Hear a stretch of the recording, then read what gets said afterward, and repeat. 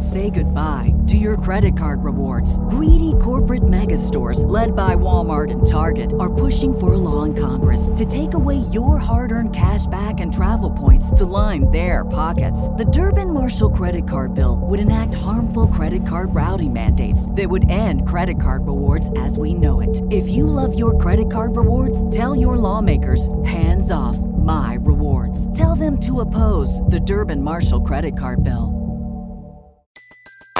Everybody in your crew identifies as either Big Mac Burger, McNuggets, or McCrispy Sandwich. But you're the Filet-O-Fish Sandwich all day. That crispy fish, that savory tartar sauce, that melty cheese, that pillowy bun. Yeah, you get it. Every time. And if you love the Filet-O-Fish, right now you can catch two of the classics you love for just $6. Limited time only. Price and participation may vary. Cannot be combined with any other offer. Single item at regular price. Ba-da-ba-ba-ba. Brandon Thurston from Wrestlenomics is up next, and we're going to follow Brandon with John Pollock from Post Wrestling. Thank you, and good afternoon, everyone. But we can't ignore the math, okay? We can't ignore the data. Go on Google Trends, type in your name, then type in mine. You're a straight line. I'm a pyramid. I like the very direct question on that. Television ratings, downward spiral. Buy rates, plummeting. The time is now to turn the math around.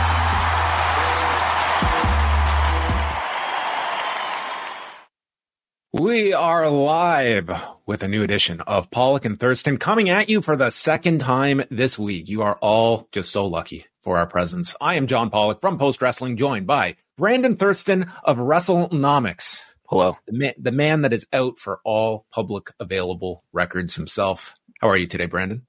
I'm good. I'm ready to yield efficiencies, ready to action upon these run rate savings. So let's go. Always looking forward to these discussions because TKO holding its second earnings call under the TKO banner itself. And what a banner call it was, Brandon, because, you know, we had all this discussion about, you know, what is going to be addressed, what is not going to be addressed. Mark Shapiro clearly leaning on his previous work at ESPN, giving all of the media the big headline. That's the big headline. Doing almost a $5.2 billion deal with the best platform in the world. That is the headline coming out of. Did he say that $5.2 billion? Both Ari Emanuel and Mark Shapiro used the figure $5.2 billion. So what's a few $100 million off of what we had previously been aware of regarding this Netflix deal? Maybe there's, just for inflationary purposes, throw in another 200 million. But yeah, I did note that figure that first Ari mentioned in his opening remarks, and then in one of the questions, that is what Mark Shapiro is stating, almost a $5.2 billion deal with the best platform in the world. Right. So I guess that would change the AAV to $520 million, average annual value, which is taking over not only the U.S. Raw rights, but all these international rights, including Canada, UK, I believe India, basically everything international except for Saudi Arabia. It will also supersede. But yeah. So do you want to explain how this was their fourth quarter earnings and full year report on the finances, but because of the timing of the deal, they kind of had to splice this where we got almost 4 months worth of WWE business. I guess it was from September 12th to the end of December, but they did extrapolate. So we did get comparisons of both the UFC business and WWE business throughout 2023. And the headline is they're making a lot of money together. Yeah. And actually, if you go on the TKO website here and you click on this, I'm gonna give everybody a tutorial here, and you click on this historical information, it will bring you to this nice document that we used to call the trending schedules back in the WWE only days. And it will show you basically by quarter and by full year what these companies are making, and the full year results for revenue. It's like, I'm going to round here for the sake of audio. It's about 1.3 billion in revenue for UFC and roughly the same, almost a little bit higher. So 1.29 billion for UFC total revenue for 2023, 1.3, let's call it 3 billion for WWE. And UFC is more profitable, at least according to a non-GAAP measure. Their adjusted EBITDA, where they exclude not only taxes, depreciation, amortization, but also other things like legal fees and merger costs and just other things that they want to exclude. And that tells us that UFC is quite a bit more profitable than WWE, but WWE is profitable too. And if you prefer a GAAP measure, we know through the quarterly report or through the annual report that these companies combined were profitable in terms of net income, not as profitable as they will be next year or that they were the prior year, because there were so many merger-related costs. Severance is included in that as well. Yeah, and just breaking down those columns, comparing the two, I mean, you can see like where the media rights line up between the two, where live events are. Of course, WWE runs considerably more live events than UFC. But in sponsorship, that is a big area for WWE to make ground on with UFC. I think Mark Shapiro had stated when they took over UFC, they were doing around $50 million annually in sponsorship. So that's not too far from where WWE is now, but it's a significant gap in the UFC's favor when it comes to sponsorship deals. And this coming on the heels of that major deal that they have promoted with Bud Light, that they have called their most valuable in history. Yeah. When it comes to the differences in these businesses, obviously there's a lot of similarities in terms of TV rights, and they both do live events. WWE does more live events, but yes, UFC has way more sponsorship revenue. But WWE, the advantage, I guess, that they have in that comparison is they have way more consumer product licensing, and that's through things you would imagine, like not only video games, but also action figures, trading cards, and merchandise and things like that. Like what's the big merchandise product for UFC? I don't think of any way UFC being this big merchandise business like we think of WWE. So it's come that time in the show where we have to talk about this mysterious figure. He might be a large individual. He might hold a lot of large value in certain. You're not going to say his name, are you? Please don't say his name. How are you going to tap dance around this? Because I might have a cattle prod in case I state his name. But here is how he who shall not be named was referenced during the Q&A section, courtesy of friend of the show, Brandon Ross. If a very large shareholder were to sell a lot of stock at once, would you be open to buying that stock directly? On the second question, look, I think we would, generally be opportunistic or look to be opportunistic, and we would view any opportunity through the lens of creating shareholder value. There was a shareholder that sold stock. As you know, we participated, as I mentioned in our prepared remarks, to the tune of $100 million, roughly 1.3 million shares. And Brandon, let's call it out. I mean, obviously we're talking about Vince McMahon specifically in terms of cashing stock. Yep. He still holds, I believe, 20 million shares. Exactly. It's all registered. And he'll do whatever he's going to do. And we're on the sideline. We'll have a look. We'll see. We have no idea on timing. We're not having any discussion with him. He's given us no point of view on his motive, or if he plans to sell or not sell, or if he does, how much. So, we're going to wait around and find out, just like you. So I love the notion that Vince McMahon, within the course of just over 2 months, he has gone, and now his legacy is he is a shareholder in the company. That is pretty much Ari Emanuel's identification of him. And then Mark Shapiro letting the cat out of the bag regarding who we are talking about. We're going to wait around and find out, just like you. Whatever this guy's going to do with his stock, God knows. We don't know. I thought it was interesting that Mark Shapiro mentioned that they're not having discussions with him, which is you could read into that, I guess, and I'm that they at least want to put the message out there that they're, even though he is resigned, they're not still having conversations with him about how to run the business is how I took that comment in passing to mean. Yeah, you can probably read into that a lot of how just what goes into their strategy going in, not just the TKO call, but also Endeavor held their call today. Yes. Did not take any questions on that particular call, which was interesting. And they're going private. Yeah. I went into this one. I mean, certainly I think some people were expecting Vince McMahon to be focused upon on this call. This was essentially it. Although when the 10K filing came out, we did get some more insight sort of into what has gone down involving Vince McMahon. His resignation was January 26th, and we learned that last week, Ari Emanuel was appointed by the board as the new executive chairman, and Vince McMahon there was a small amount of stock that he did have to forfeit upon his resignation. Yeah, and it's like less than 1% of his stock. And just to I guess explain why Brandon Ross was asking the question that he was asking, the risk to the business, I guess, if you're purely looking at this from an analytical shareholder point of view, which is how the analysts are looking at it, the concern is that he's going to part with his stock, he's going to sell his stock, and that's going to dilute the shares, and that's going to cause the share price to go down. So that's the main concern, I guess. Like we saw last fall when he dumped a bunch of stock. Right. And we also did get this. I'm going to put this on the screen here. We got an entire paragraph in this annual report dedicated to Vince McMahon, headlined Vincent McMahon. And a shareholder.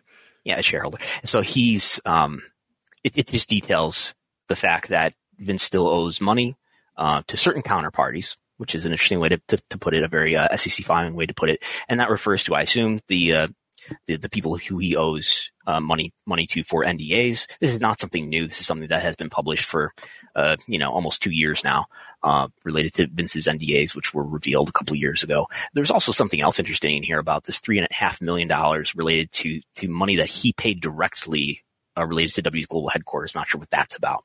But somebody pointed out to me, the notion that maybe, he's on the hook for a lot of these payments related to NDAs, and that money is still being counted towards liabilities. I wonder if the way that's sort of broadly languaged certain counterparties, if they might use that to get him on the hook for any money that W has to pay related to the Janelle Grant lawsuit, which, it's if it's settled, it's going to cost them probably multiple millions of dollars to get out of it in a settlement. So we'll see. That's just something to keep in mind. It's a question. And what is Vince McMahon's current stock position with WWE that we're aware of? 20 million shares, so 12% of the entire company. So that would be a sizable amount that he could that he is still holding on to with the current value of the stock. So that was kind of the Vince McMahon front in terms of the call, and one question that was asked about him.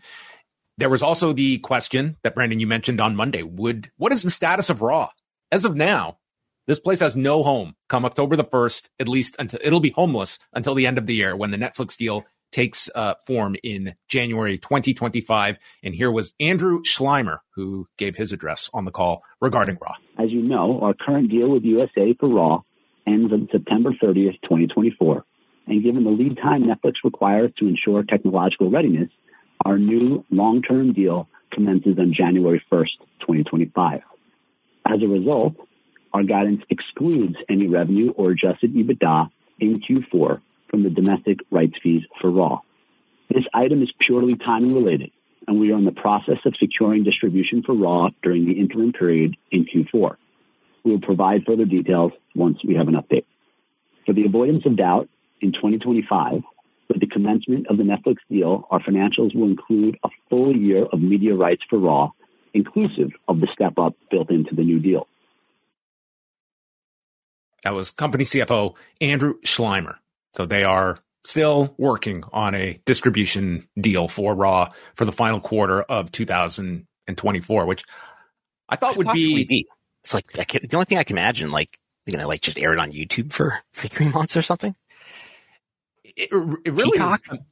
It is, to me, like, for something in terms of the media rights that have so much value to them, even for a 3-month period. And so much of the discussion was, listen, we can go right up to the deadline. We can overnight this thing we can go right up until the end of the summer. We are turnkey. And not to say this is a TKO issue. This sounds like this is more a Netflix issue on their end. But it is surprising because this is something that this is a gigantic, valuable property for them. And I just assumed that they would have a solution like in relatively quick fashion after it was announced that this deal wouldn't start till January 1st. And yeah, it does kind of question, like, what are the options out there of even a broadcaster that would want this thing for 3 months and then lose it? Yeah, so clearly an early arrival on Netflix is not an option, because now they're saying that it is for the sake of Netflix having the technology prepared so they can do this live broadcast every week. So I would guess I would just look to their current partners Fox, I don't know, USA. And I would love to know more about the hiccup of, like, Netflix has done live broadcasts. They just did the Screen Actors Guild Awards on Sunday night. And granted, that's a one-off.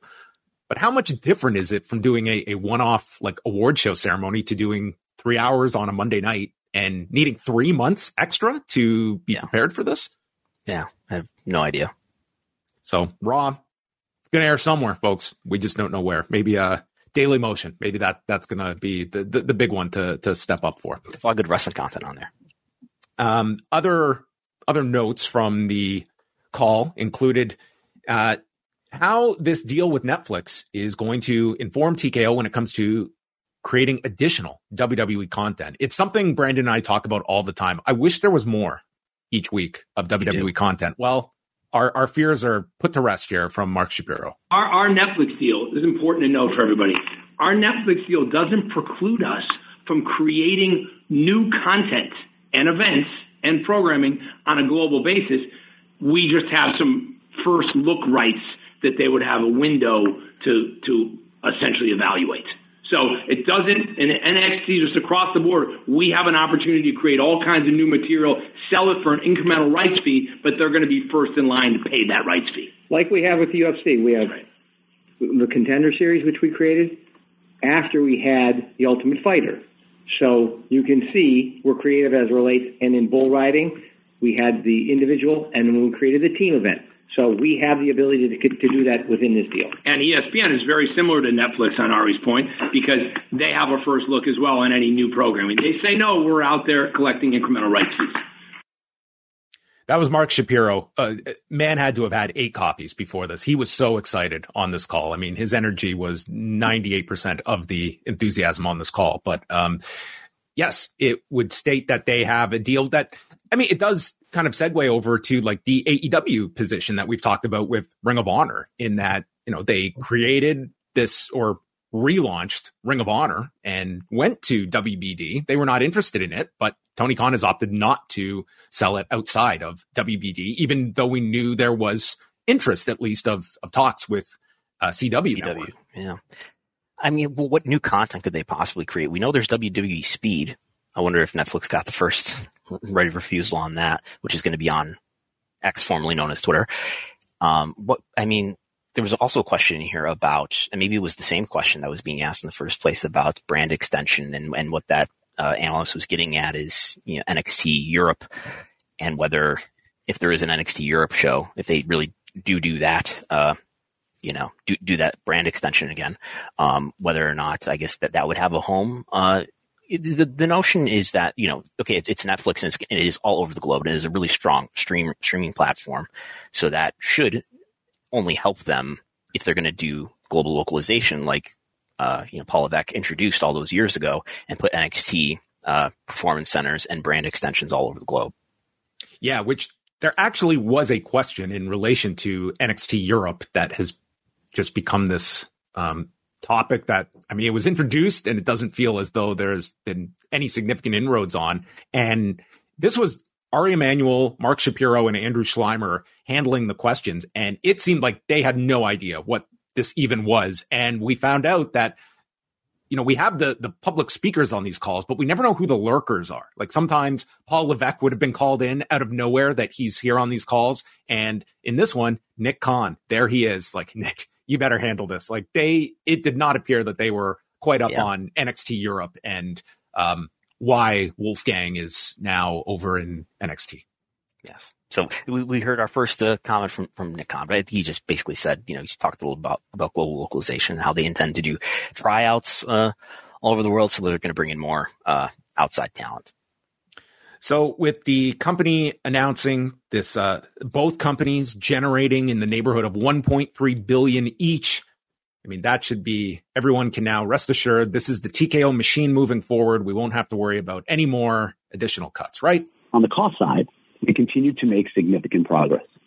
We completed our review to identify savings opportunities across each of our businesses. This focused on areas such as finance, marketing, human resources, legal, and IT.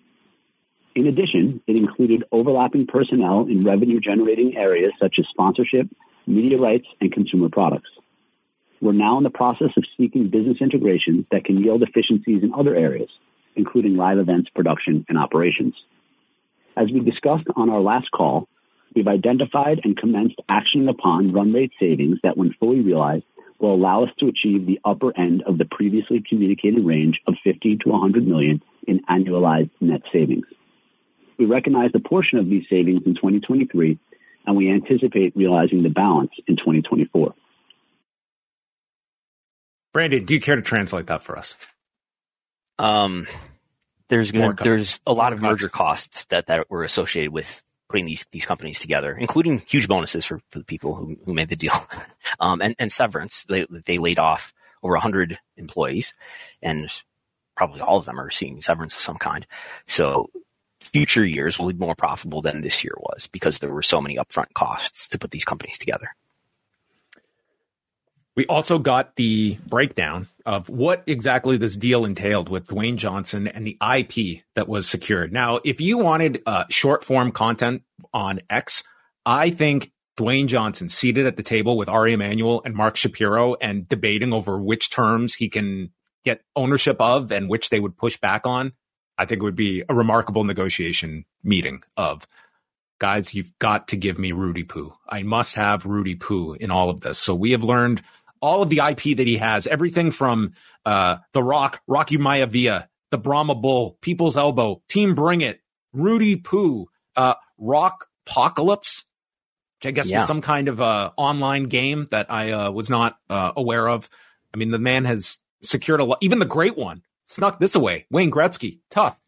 Dwayne Johnson's got the great one now. Locked. The Samoan Sensation, the Blue Chipper, which I think is something like I remember JR calling him way back in the day, probably in the early days. I would worry about, he's got the word jabroni in here as one of his, one of the terms he has IP rights to. And I think the word jabroni in wrestling context even goes back before The Rock started saying jabroni, doesn't it? Significantly before Dwayne Johnson. If anything, I mean, the estate of one, Iron Sheik could probably, right. Contest. Iron Sheik is the one I definitely remember saying it in a way that I felt that he was not taking it from The Rock in the way that he was saying it. I got the confidence that he was saying that term for decades. So all of the terms that you can see on the screen is what Rock has, along with all other IP rights, but they do make note, does not include any photographic or audio visual footage. So it's not a case of Rock getting the rights to any of his matches or anything like that I guess they would see significantly larger value in. But he is now free and clear to put out that line of Blue Chipper merchandise. He could, I mean, like, not that this is going to happen, but he could presumably go to another wrestling organization and still be called The Rock. Correct. Yes.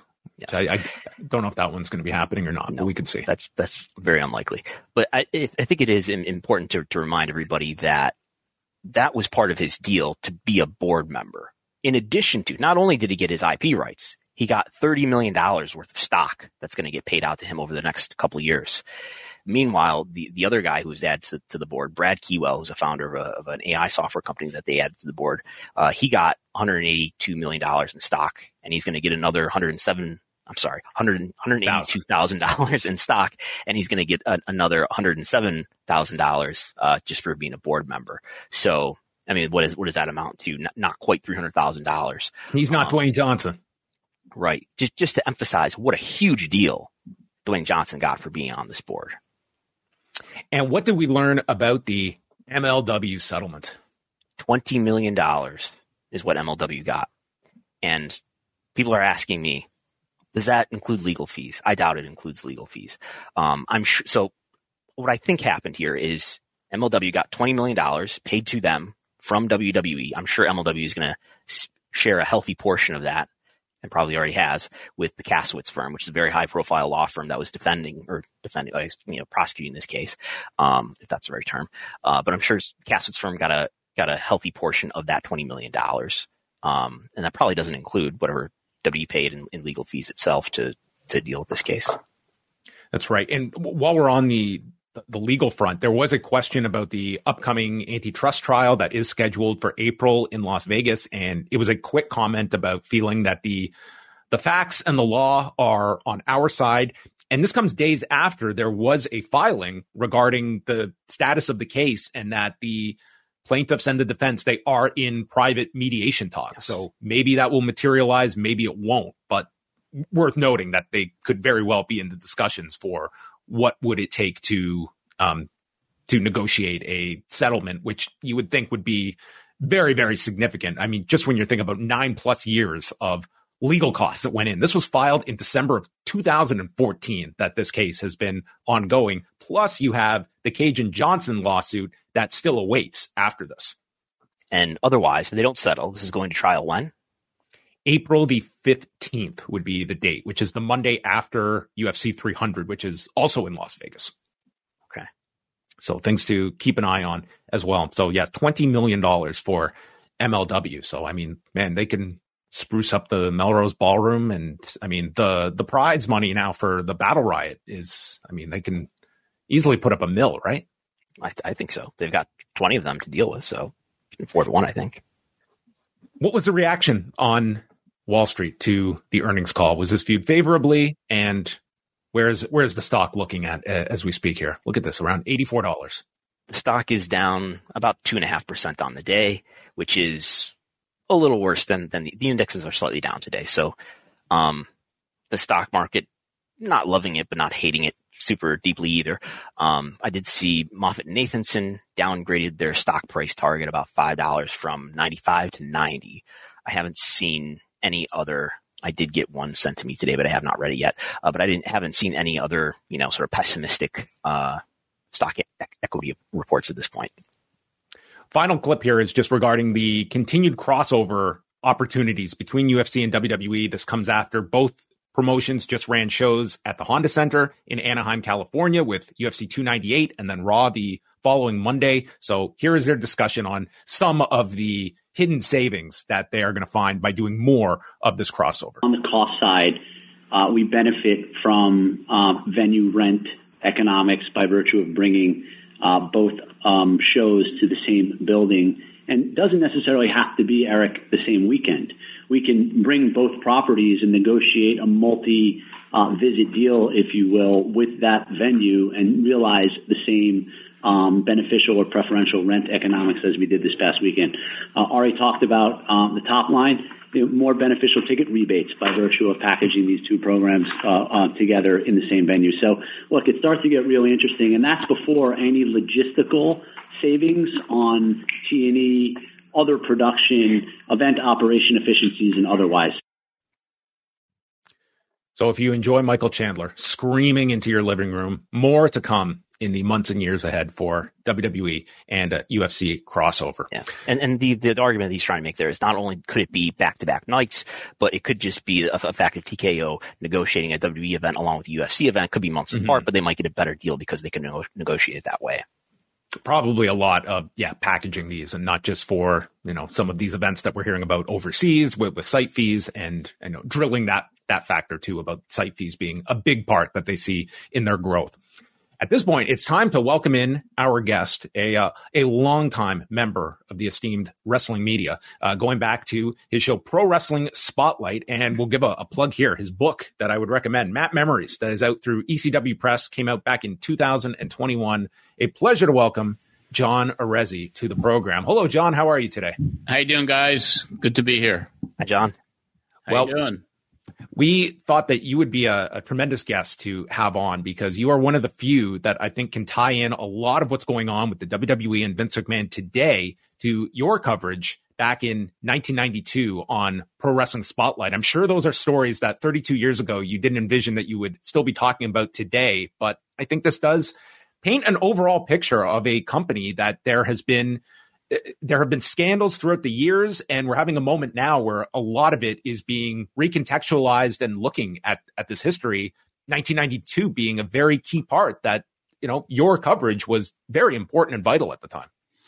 Yeah, it's like deja vu for me that this is still going on after so many years, after decades of all the scandals that have plagued WWE, back then WWF. And for me, it's really disheartening in a way that stuff was going on for decades. And this latest flurry of allegations and lawsuits, and just the sordid details are quite disgusting. But it is, it has been a fascinating look at someone who obviously, from the top of the organization, had a culture that has hurt many, many people in devastating ways. Yeah, and I was re-listening to the episode that you guys went through a couple of years ago now, of the night before before everybody went on the talk show with Phil Donahue. Yeah, and just one thing that you mentioned was that you were getting threats because of the just covering this. Yeah.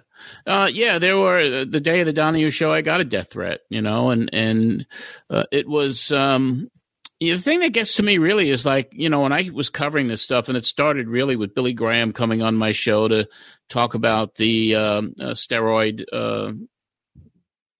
trial of Dr. George Saharian, and then the sex scandals kind of exploded late 91, early 92, and it's just really hard for me to kind of grasp that all this stuff was going on even after all that media coverage and after all the resignations of Phillips and Terry Garvin and the Rita Chatterton story, and now it's now mainstream media is all over it again, and people are drumming up those stories from 91, 92 again.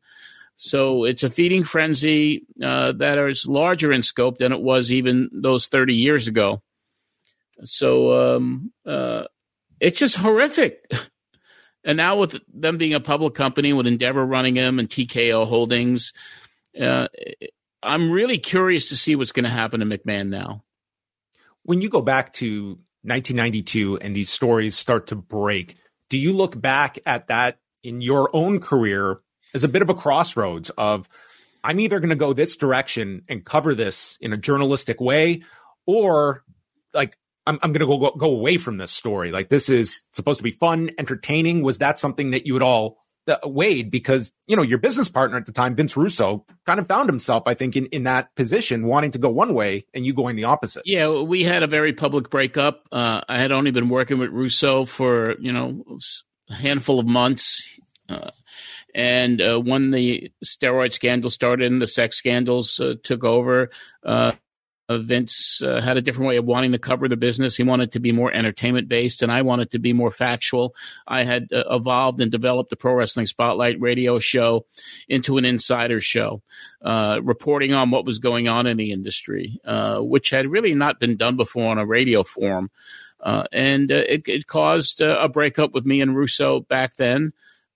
But my way of covering wrestling was not embraced by WWF at the time at all. When I first launched the show in 1989, they cooperated with me, and they were kind of telling me, like, let's cover the business in a positive way. And then I had Bruno Sammartino on as my second guest, and he said some disparaging things, and that was when cooperation ended. And that's when they really took me on as kind of someone they didn't want to do any business with or acknowledge me, which is fine. But this stuff has been going on for decades. They didn't like anyone covering it the way I was covering the business. Yeah, I think one of Bruno Sammartino's best promos was on your show there. But I think, I think back to the early scandals in 92, and I think one of the reasons why more wasn't done at that time is maybe just the lack of mainstream coverage and lack of seriousness that news media gave those stories at the time. And I don't know, maybe even goes as far as the federal government deciding to indict Vince over steroid trafficking rather than the sexual harassment allegations that were, going around at the time.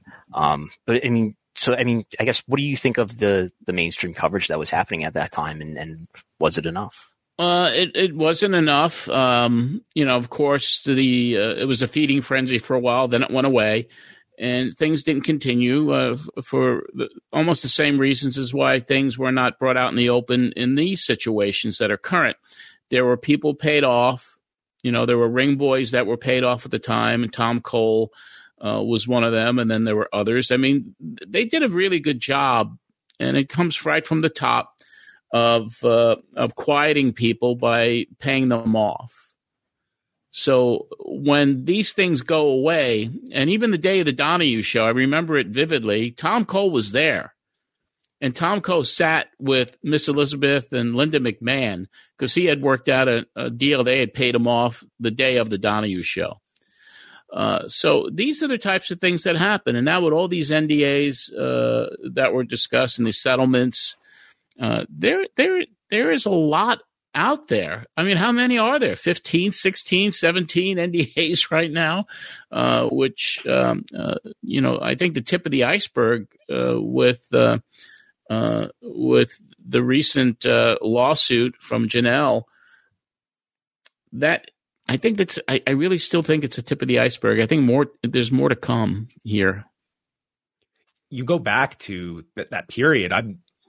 I feel the same way as you, John, that I think that of what we know, like we know of Tom Cole's accusations. We knew of, and he's dead. He died of suicide. Yes. A couple of years ago. And another ring boy recently just came forward with Lee Cole. Like, it does make you wonder, like, the numbers that could be out there. And, someone like Mel Phillips that, I can't imagine the difficulty for you in that situation covering the story and having an existing relationship with Mel Phillips just as a fan growing up as well, if you can speak to a little bit. Yeah, Mel was a peculiar guy, and I was impressed with him back when I was a kid because of his stature. He said he worked for the Athletic Commission of Pennsylvania. He was there at TV. He was, he befriended me back then, and I didn't know. I saw little things that I started to question when I was friends and hanging out with Mel back then, which kind of alarmed me. I mean, there was a situation even he would come to stay by my house, my family's house on Long Island. And there were a couple of young kids who lived in the neighborhood that he kind of like took a liking to. And I was like, why is he, he comes here and he's looking for these kids, So there were these things, these signals, even to the point where there are some situations where, going to TV taping in Philadelphia, and then they would tape in Hamburg the next day and drive with him. And there was a hotel, and he always wanted to share a room or whatever. And I was always a private person. I never did that.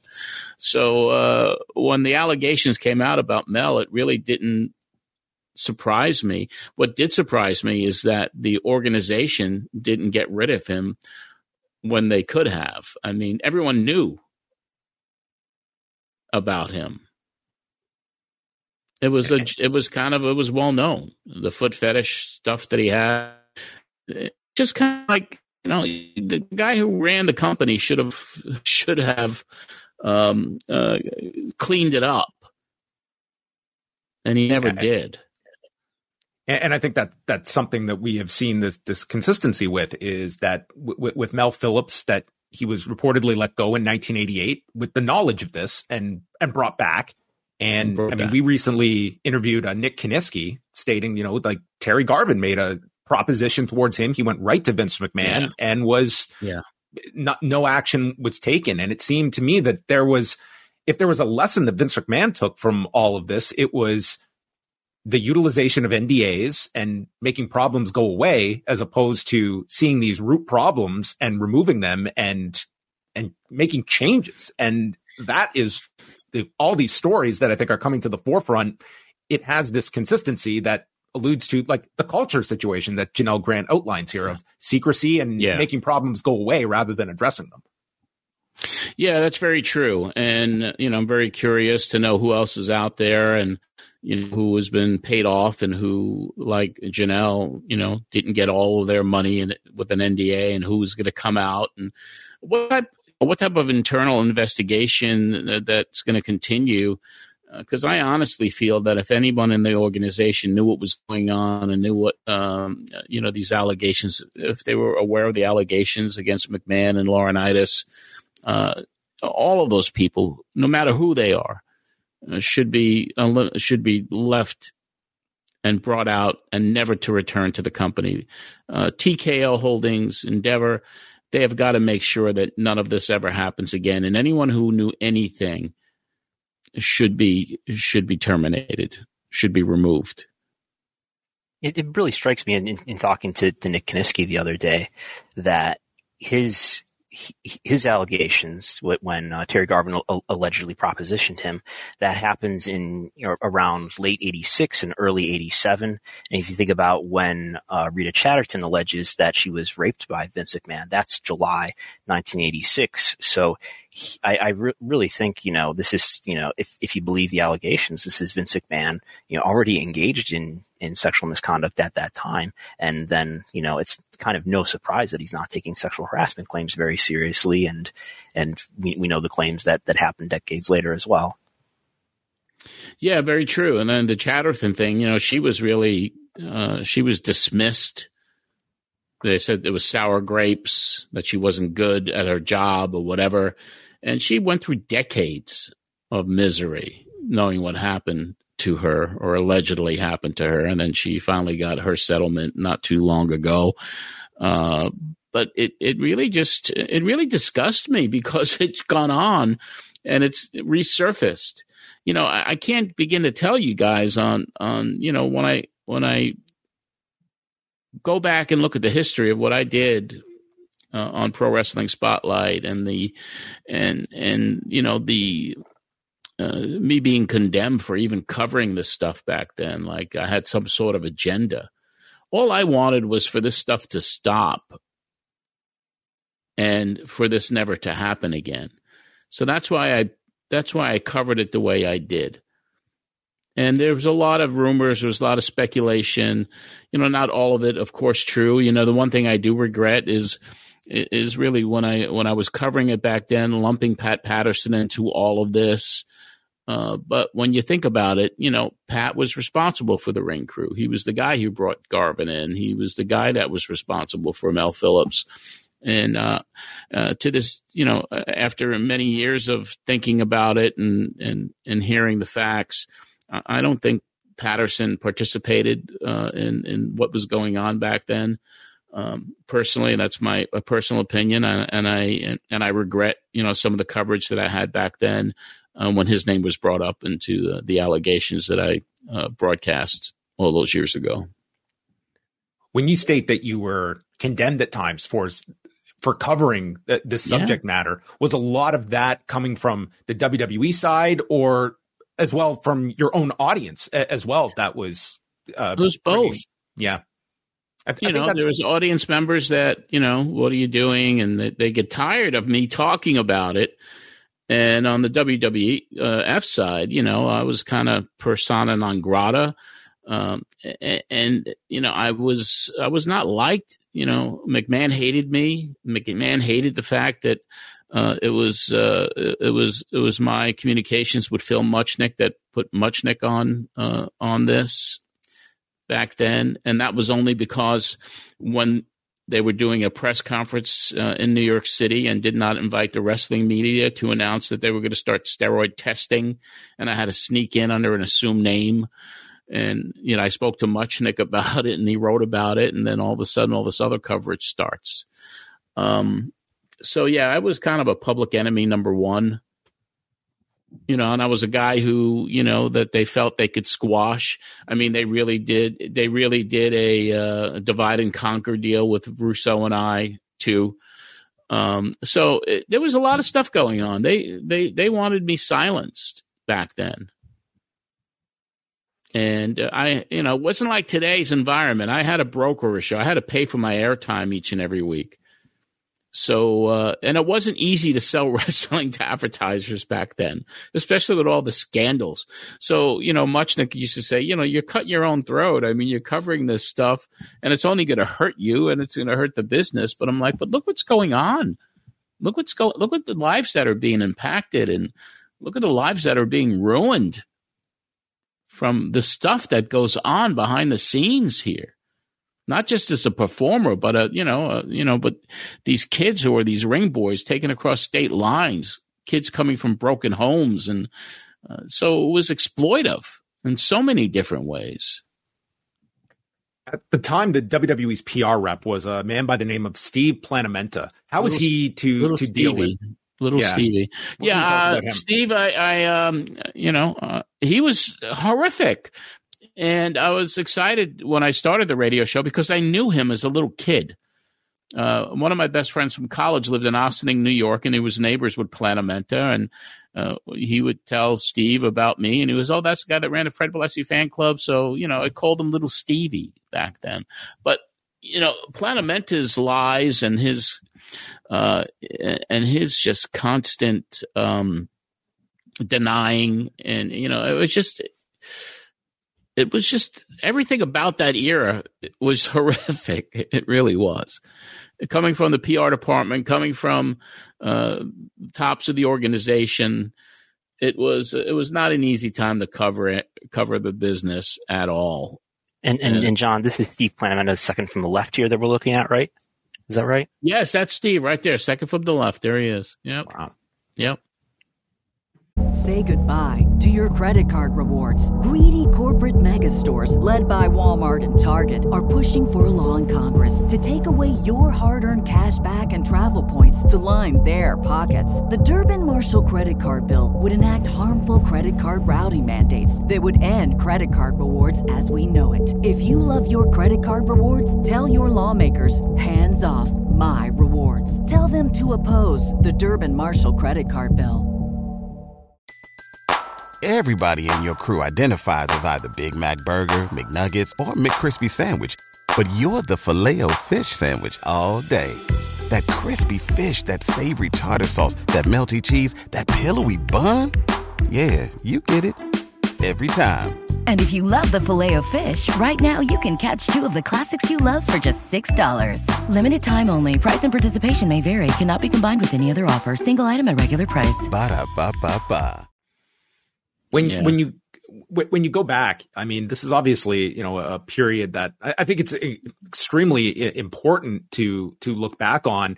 Are you thinking at the time, like, were you just kind of ingrained in always saving your shows as well and preserving all of this all these years later? I mean, I'm sure there's plenty of, media that just does not exist from that time period, you being one of them, that you can look back in real time of how you were covering this. And a lot of, it's just a difference in hearing these people's voices, hearing a Barry Orton on your show, as opposed to reading the quotes and not getting that same connection of the words and hearing them. And I applaud you for saving all this stuff all these years later. Well, yeah, I saved every one of the radio shows, and with Pro Wrestling Spotlight, the podcast, each week I go back 30 plus years and listen to the show I did 30 plus years ago.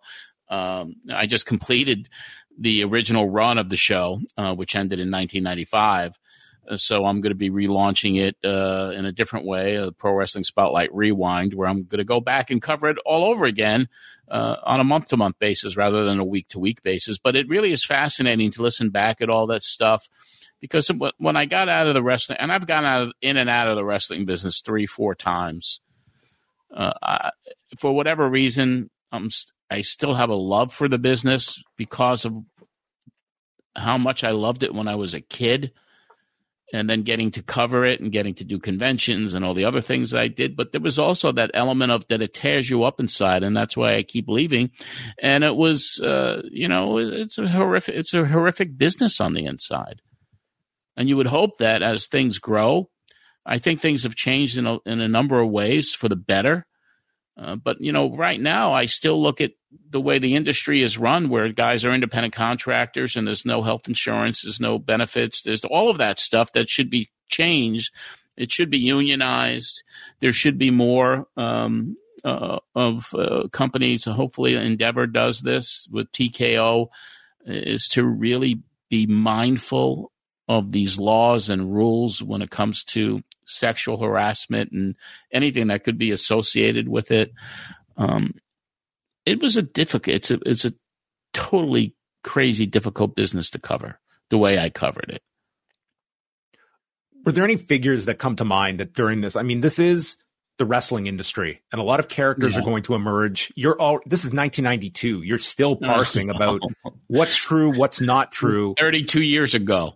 Yeah, I can imagine it. Were there some people that you looked that were very detrimental to the coverage of this because, that just outright lied or misled the public, that you felt maybe clouded people's image of the very serious? What do you mean? Claim? Like people in the media or people I'm internally? looking about personally looking at somebody, for instance, like a Murray Hodgson, who has been, brought up as somebody that was not credible. Like, did you feel that there were people that were less than genuine with what they came forward with that maybe hurt the overall cause? Well, the business is built on deception anyway, so you don't know who to believe. You don't know who's working you or who's making up a story or what stories are real. When it came to Murray, who knew? Who was there? I don't know if what he said was 100% accurate or not. Mm-hmm. So there were people trying to take advantage, I think, of the situation. There were a lot, but the people that were affected and the people that it really hurt, the people who were blackballed because they wouldn't, give a favor to a Garvin, like a Barry O, for example. I mean, there are a lot of stories like that, and I'm sure there are a lot of people that have never come out and said what happened to them. So maybe this is another window of opportunity for people to come out. But, I just try to look at it as from the facts and from what I knew personally was going on and people that I kind of trusted and believed back then. Like, was Billy Graham 100% accurate when he said, Vince McMahon looked at him in a sexual way and touched his arm in a meeting or something? Who the hell knows, So that's what it's a wrestling. It's a wrestling business. People work you, and so it really to this day, it's like it's unlike anything I ever participated in my life. It's and for it to still be going on and these allegations and reading that lawsuit and I'm saying, my God, what else? What else have we not learned yet? Yeah, and for a company to get through what it did in the early 90s. There are many companies that would not have survived that. And here you are looking back. It was like, not only did they get through this, it didn't seem like anything was learned. It was just to continue onwards. And if problems arise, you simply handle them and move forward. And I think that's, I would imagine on your part is a certain frustration that to go through a period like that. And here you're just looking at this history of this company that is littered with these different scandals and stories. Mm-hmm. Yeah. It was, it is difficult to fathom. The business had a bad downturn after the scandals in the 90s. I mean, attendance was down, TV ratings were down, sponsorships were lost. And after the McMahon trial was over with, and then, the Monday Night War started in the 90s and it turned around and became more popular than ever. But to know that during all of this, that lessons weren't learned from the scandals of the 90s, that lessons were not learned, that behavior, it wasn't a one-time thing. It was a behavior that was inbred within the culture of the top of the food chain there. Because you don't know how many people participated in this stuff. And I know Laurinaitis now is, turning on McMahon and saying he was a victim too. And so it's going to get really ugly. I mean, and it may hurt the business again. I mean, who knows? If McMahon gets arrested, if Laurinaitis, if there's a trial and there's more people coming out of the woodwork, it's going to hurt the business. It could also help the business too. I hope it helps the business in the long term. I mean, I think that is sort of the hope here is that this industry that as much as we can look at the advances it's made, and I'm sure it's a much better industry in many regards. When you read that lawsuit, evaluate it. I mean, the product today is really good. I mean, the in-ring product is good. There's great storylines happening. There's a better culture, obviously. I love the direction of what I see on television these days with the top storylines. So no one wants to see the business hurt or decimated.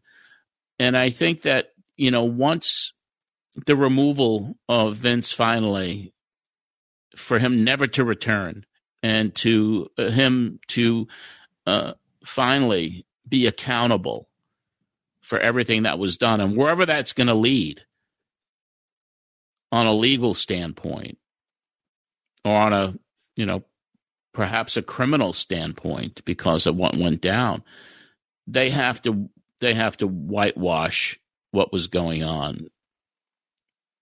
But, the other thing is, too, like they did with Benoit after Benoit murdered Nancy and his son and committed suicide. They scrubbed him off of all the TV. You can't do that with Vince. You'll erase the entire history of the company. So what do you do? What kind of positions does that put Endeavor in and TKO? What do you do with this guy, especially if he gets arrested and if he gets convicted? That's a tough call. And it seems like it could be. I know we had the investigation was disclosed as he was subpoenaed and a search was executed on him in July 2023. Mm-hmm.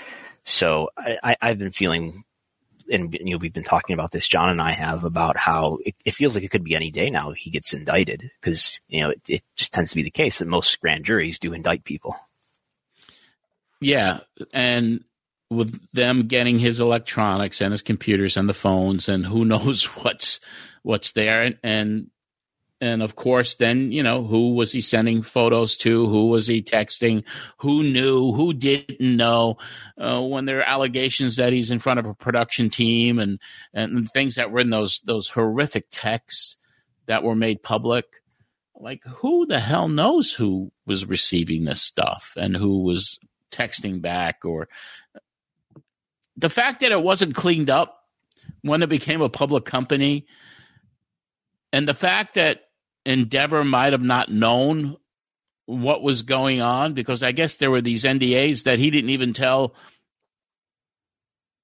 the new owners about. Mm-hmm. So it's mind-boggling. There's still, I think, so much to be answered for in that sense about what was known during the whole due diligence process, what the heads of TKO were aware of, not aware of. I think that there is probably a lot of questions to be asked in that sense. I don't doubt that there were many shocking details they read in that lawsuit that they could not have imagined, even if they were aware of the smaller version of things.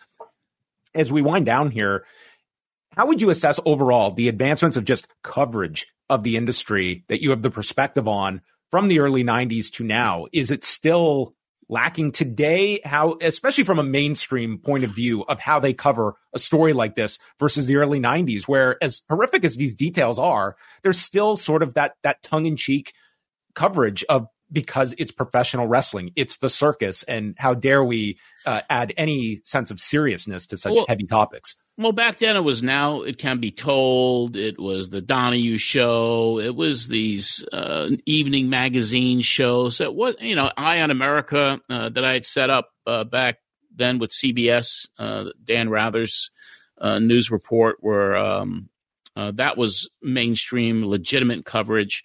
But most of it back then was like some of these news magazine shows or some local stuff. It wasn't on a massive scale that it is now.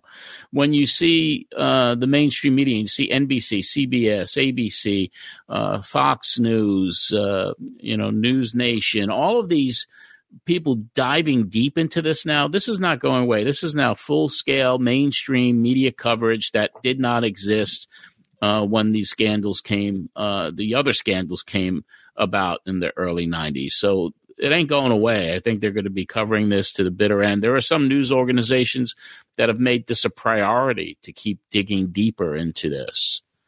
Yeah, we have seen a lot of coverage from News Nation. News Nation, that's the one that there's it seems like every day there's a new report from the reporter there who's really bringing on people, and some Ashley Banfield, yeah. Yeah. So yeah, it's going to be really interesting to follow this as it proceeds. I'm still in shock and awe that 32 years later, here I am doing a show like yours and talking about stuff that happened decades ago. Yeah, and the same dude, and it revolves around the same dude. Yeah, as far as mainstream coverage, I think there are questions to ask around. When we look at who WWE's TV partners are, it's at NBC, Fox, and there hasn't been that much coverage from those two outlets at least. But I think you look at Vice was doing a lot of coverage on this, and we had Tim Marchman on, who's the writer of a lot of those stories a couple of weeks ago. And now, it just came out last week that Vice is just laying off basically everybody. They're not going to do original news content anymore. So, yeah. What about Netflix? I mean, what happens with the next? Netflix is $5 billion over 10 years. They had been working on a documentary or a docuseries on McMahon. Is that still coming out? Is that different coverage? Is the ending going to be different? How are they going to handle that? I mean, that's one of the most fascinating questions I have out of this whole thing is what is Netflix going to do? And especially with this docu-series that they had talked about for the last 3 years or so. Yeah, I mean, Bill Simmons, who's the director of it, he had been giving comments. It's making it sound like he was showing people, an advanced screening of it as if it was basically done. And I think they had to reset it after the initial allegations came out and the initial resignation happened. Yeah. I just can't imagine what they're going to do now. I know. It puts them in a precarious position, doesn't it? Yeah, I think it comes down to Netflix and how they view putting out. Like, it's one thing to even go back to the initial allegations and you tell this almost hero piece of Vince and you dedicate some time at the end. Well, there was also this at the end. Like, these stories, like, to me, it colors everything. It, to me, is the DNA of this man's career are the scandals. Like, they are embedded. As much of the positive you want to focus on, there's equal and more negative to it. That, to me, like, that's the whole story. It's not just about, well, there's this chapter at the end of a documentary series on, like, to me, I just think it will lack a lot of credibility if it comes out and is just this very positive, glowing piece. And then it's like a sidebar so they can check off the box that we covered the scandals in there at the end. Hey, listen, the guy was a marketing genius. He built a multi-billion-dollar brand and company. But on the other side of the coin, look at the things that he did. The things that he allegedly did that destroyed lives and even led to people killing themselves. We do have a super chat question that's relevant to this. Have you heard or seen the comments from WF veterans Paul Roma, Mario Mancini about the 80s and Vince McMahon? They seem very credible. Thank you. Well, those were speculation. Those were rumors that happened those 30 plus years ago.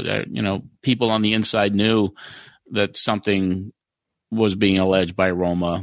Mancini, of course, because of his relationship with Ashley Massaro, I believe. Was he the one who was supposed to be there? He knew Rita Chatterton and Rita Chatterton. Oh, Rita. That's right. Rita. I'm sorry. Not Ashley. Rita. According to Mario, Rita Chatterton went to Mario the next day after the sexual assault allegedly took place. Right. And he obviously believed her and as did people that she confided with back then. But yeah, it's hard for somebody that had experienced this 30 plus years ago. Do you want to go out and open up that can of worms again? Or do you want to come out and be courageous and say, this is what happened to me? So this is a thing that's been going on for many, many decades. So maybe it's time for the person who was doing this or looking the other way when other things happened to finally be accountable. I think it's a very heavy burden on a lot of these victims that you go through a traumatic event and you're going to be spending years of your life trying to get away from that traumatic event. To revisit it, it's extremely difficult. It's extremely painful. There's a value to it, but I would never want to place that on someone as something they have to do in that sense. John, I want to definitely let everyone know about your book that I would certainly recommend. Met Memories, My Wild Life in Pro Wrestling, Country Music, and with the Mets. I think you're the only person that can claim careers in all three of these sections. And I'm back in baseball now, which is really very exciting for me. So it's kind of full circle moment.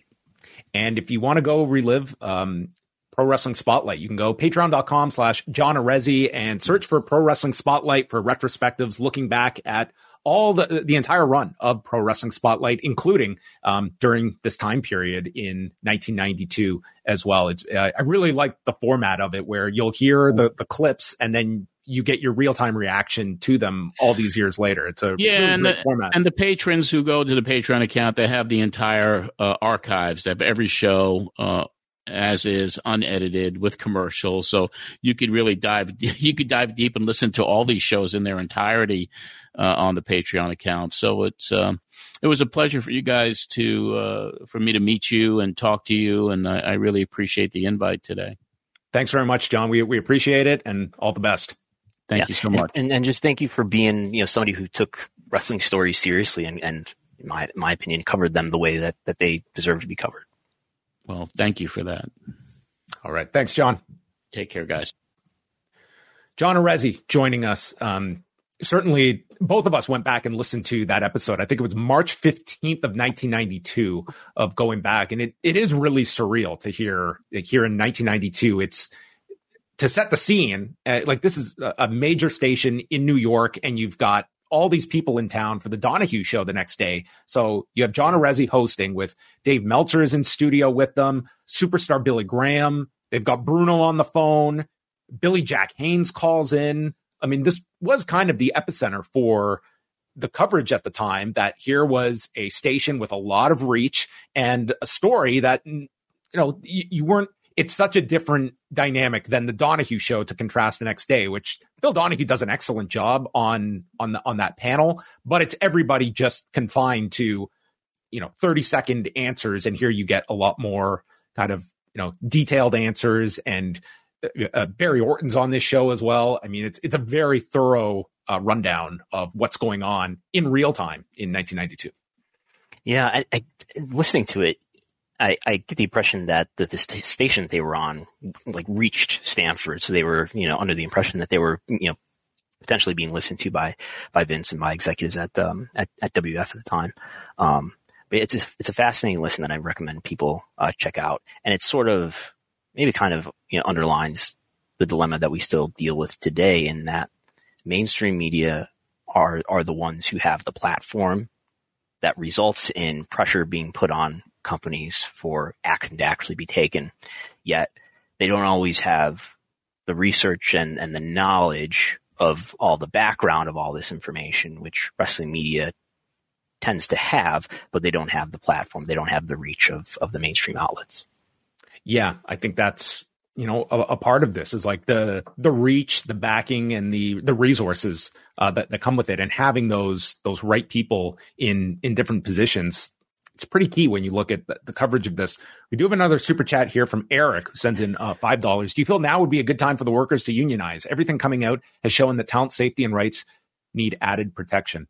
I don't think there's ever been a bad time for talent to unionize. And I think you only have to look at the earnings reports and ask yourself, what percentage is due talent. And I think whatever your answer is, it's more than the percentage that is paid out. And it seems to be much more of an issue on the MMA side than it is pro wrestling, where you don't hear any undercurrents of organization or even discussing these pie in the sky theories about doing this. I would have thought, if there was a recent event to go through that you would think maybe the talent would have some intuition to move forward, it was during the pandemic, when it was so vital that the company produced their television that they are relying on these rights fees that the workers have no guaranteed percentage of. They may benefit from them, but it's purely at the discretion of the company. And without the talent during that time, they're not producing that television. And I don't think we talk enough about how Roman Reigns decided, the biggest star that they have, decided to sit out. And I think we all had gotten the impression, well, maybe it was because of, the cancer issues that he had. But then he came out in an interview sometime after that and said, no, it was just my preference out of safety to stay home during that time. And it just, if the biggest star was willing to do that, I don't know if that means you could have unionized, but you at least, that's what you need, is you need the biggest stars who have the least to gain in a unionization situation, to stand with you, because they're the most important talents to the business, obviously. And if you remember during the pandemic era, there was the story that, mask wearing was kind of lax backstage. And you had Kevin Owens, who he didn't put up some big fight or argument. He just simply said, listen, I'm going home. If this is how it's going to be enforced, I'm going home. And there's a story that he went to Vince about this, correct? He went to Vince, and the response was they were going to get more serious about mask wearing. And that was just one person just stating, listen, this is not, he wasn't being confrontational. It was just, listen, I'm not going to be around this. When Roman Reigns came back, do you remember that time? It was one of his first matches back on a pay-per-view, and they go to fight in the stands, and he puts a mask on. He puts an actual mask on to brawl in the crowd, just as a preventive measure. Roman Reigns did that. Yes. I remember this very clearly. That sounds vaguely familiar. Yeah. But I just, it's something that I feel a lot of talents after their careers are over might look back and listen, there are talents making enormous amounts. Matt Riddle was just on the MMA Hour today, noting that right up in the year he was let go, like he had gone from $500,000 as like his entry level, I assume when he got to the main roster, and then it went to $750, and he was making $1 million downside by the end. So that tells you like the number of millionaires that are in this company, it's easily the highest in history. So they're making very good money. You're not as incentivized to maybe be rocking the boat. But that said, $1 million is still less when you look at the amount of revenue growth for this company over the last 10 years and what the talent percentage should be higher. Whatever you're making, it should be more. And I would suggest that in W's case, I do believe that wrestler compensation has gone up over the last several years, but that's probably not due to the kindness of the hearts of WWE's talent relations, but due to the competition that has increased for talent, especially with the existence of AEW, but other organizations too. And I mean, the only other thing I want to add here is that when we're thinking about the difference when we're thinking about worker treatment across TKO, I think UFC fighters, I'm sure, I believe these arguments that they're underpaid, but the advantage that they do have over WWE wrestlers is that UFC fighters, once they get into the octagon, they can either win or lose on their own merits. And in the case of WWE wrestlers, so much of this is based on the subjective whims of whoever's, dictating creative. Mm-hmm. Yeah. I mean, there's so many stories that you can go through. Donald Cerrone recently just did an interview, and he fought Conor McGregor on the first ESPN Plus pay-per-view back in 2019. And he explained, like, getting to fight Conor McGregor, I didn't make anything more for the fact that I was fighting Conor McGregor. I made the same I would have fought anybody making. He had an amount of $200,000, and that's what he made for that fight with Conor McGregor. And this was a pay-per-view that did, I believe, 1.3 million buys, probably around $70 a buy in 2019. That was the pay-per-view that there was a huge surge for ESPN Plus with Conor McGregor's first fight on the platform. And here's a fighter that $200,000 was his takeaway as the B-side of that main event. There's countless stories of this. And, some of it you can look at management and companies. I think also, like, if you are the talent and the fighters, it's on you as well that no one is going to voluntarily hand over more money if they don't have to. It is going to be in a pressure situation. If there is an AEW, that's a pressure situation where we want to retain this talent. Or if there's some organizational effort, can that create that pressure? That's what fighters are trying to do right now with this antitrust case. We'll see if that works out for them or not. But there you go. That's your 10-minute answer. That's what you get for a $5 super chat here on the show. Want to touch on a few more stories just before we wrap up, including this legal case that is going on and directly involves the man to your right here. Not directly, indirectly, but we should say indirectly. So, Brendan, do you want to explain this? The WWE has issued a legal complaint against Texas Attorney General Ken Paxton, and it regards the disclosure of what they believe to be private information involving the city of San Antonio as it relates to last year's Royal Rumble event, which was staged at the Alamo Dome after you and another party had made a public records request. Yeah, so this is last year's Royal Rumble, not this most recent Royal Rumble, the one that occurred in 2023 in San Antonio, and I made a records request, I believe, that night. The night of the show. It was the day, yes. It was the same day as the Royal Rumble. I did to get it as soon as possible. And we did get, and I did report on, we got the attendance numbers, ticket sales. We know what the gate is. There's a report on Wrestlenomics.com for everybody to read about what that was. This is where we get the infamous heartbeat emails between a W employee and city employees about how they formulated their announced attendance number. And then we have what the real attendance number was in there. So I got records from that. Including gate receipts, emails, all that.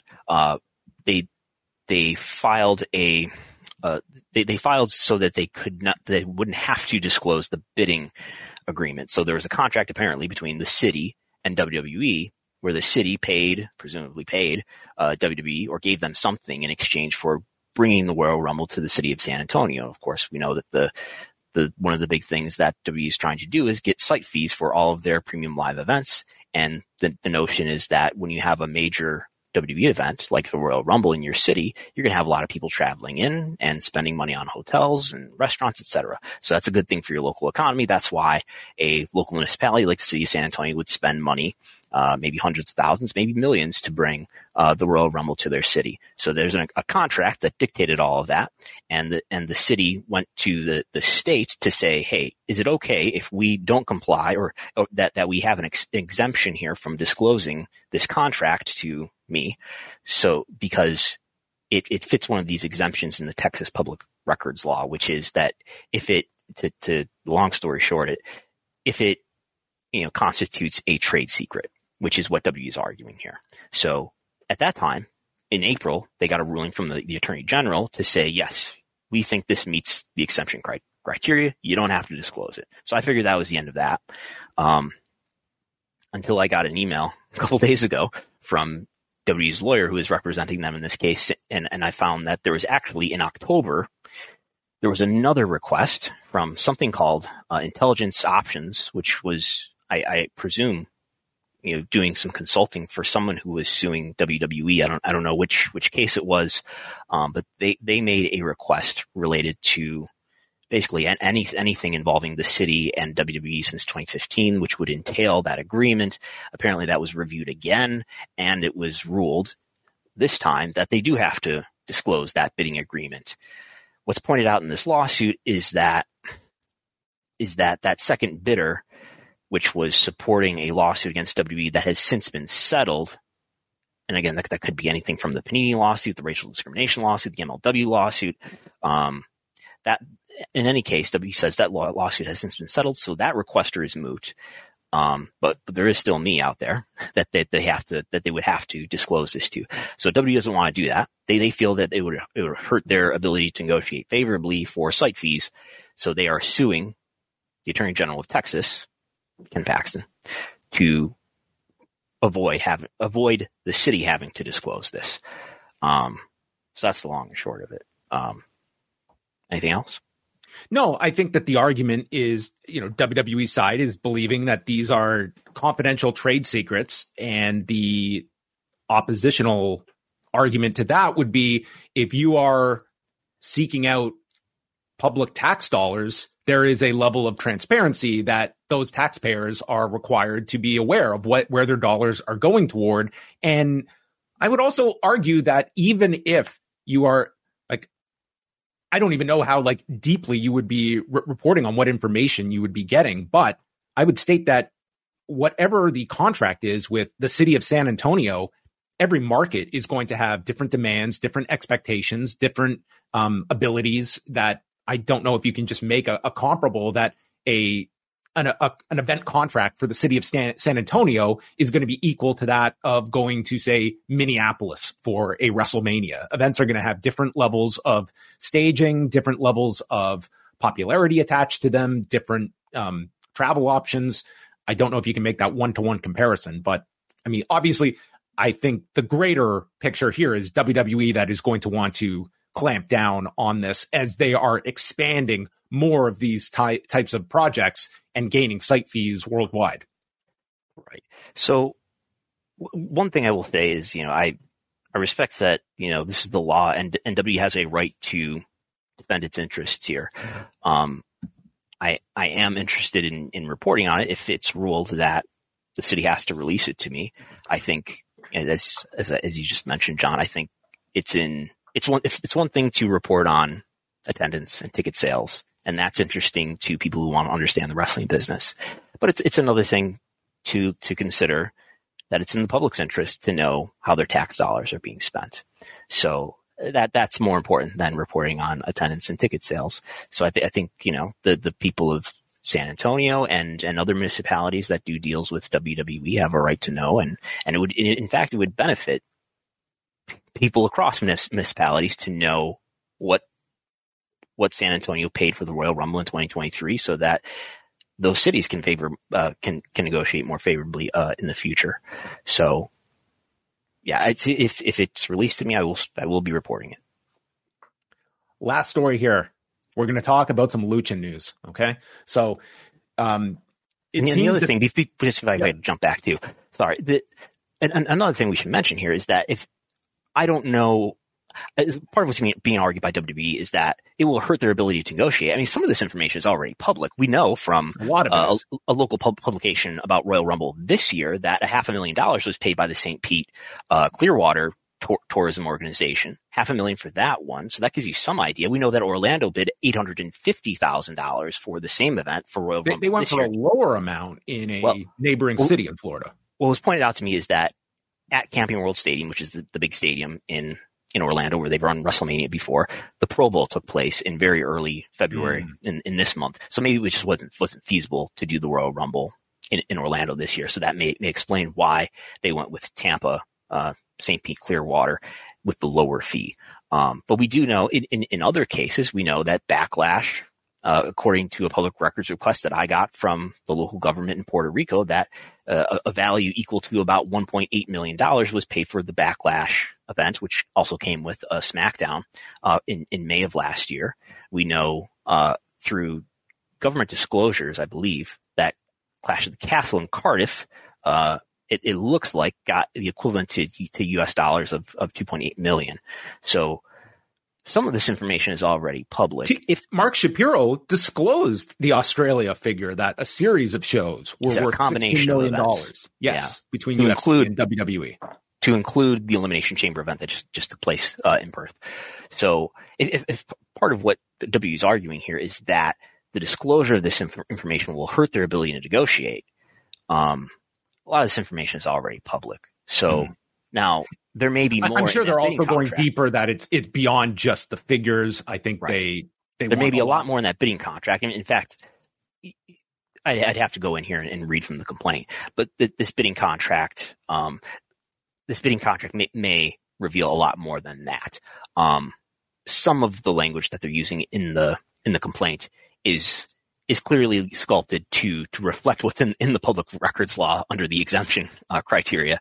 So yeah, I'm looking forward to how this plays out. Last story here. We'll talk about these CMLL visas. So essentially, this was a while back. Masked Republic had been working with a San Antonio-based group, Full Blown Wrestling, to sponsor these visas for various CMLL talent. And this has allowed many luchadors to come up to the U.S. and work legally in the United States. And what's happened is that they have encountered problems here that are looking to affect 19 CMLL performers, that their visas are basically going to be held up as of the end of February, which is now. Some of the people that are affected by this are significant names like Volador Jr., Soberano Jr., Templario, Hechicero, who you just saw in AEW programming, Blue Panther. And this is sort of the way it's been described to us, Brandon, is that this was a communications problem with CMLL. And at least for the foreseeable future, could be 2 months or so that these visas may be, they're going to have to get these visas renewed. And that timing is important because that would coincide with WrestleMania weekend, which you would think, for some of these performers, they could very well be booked that weekend, given all of the shows that are happening in Philadelphia. Yeah, it looks like one of the biggest things it's going to impact is those WrestleMania weekend shows. As far as wrestlers who have appeared on AEW recently, it's, like you mentioned, most of them, Volador Jr., Hechicero, and Mascara Dorada. So I don't know if there were plans to use them again on AEW TV, but those three wrestlers who have appeared on AEW TV recently would be affected. Mm-hmm. There are other luchadors, other Mexican-born wrestlers who are not affected by this, that we should probably clarify that so there isn't any confusion. We're told that Mystico, his visa is fine. Esfinge, Star Jr., Atlantis Jr., that they're not a part of this.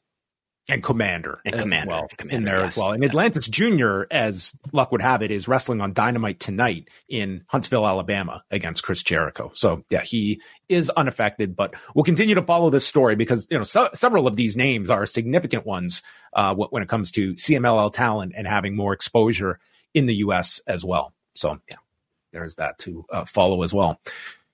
There you have it. You can all exhale. Another edition of Pollock and Thurston in the books. And we want to thank John Arezzi for stopping by and chatting with us. Again, you can go back and check out some of his shows. Pro Wrestling Spotlight, just search for it online or go to patreon.com/John Arezzi. And tonight, it is Rewind to Dynamite with myself and Wei Ting.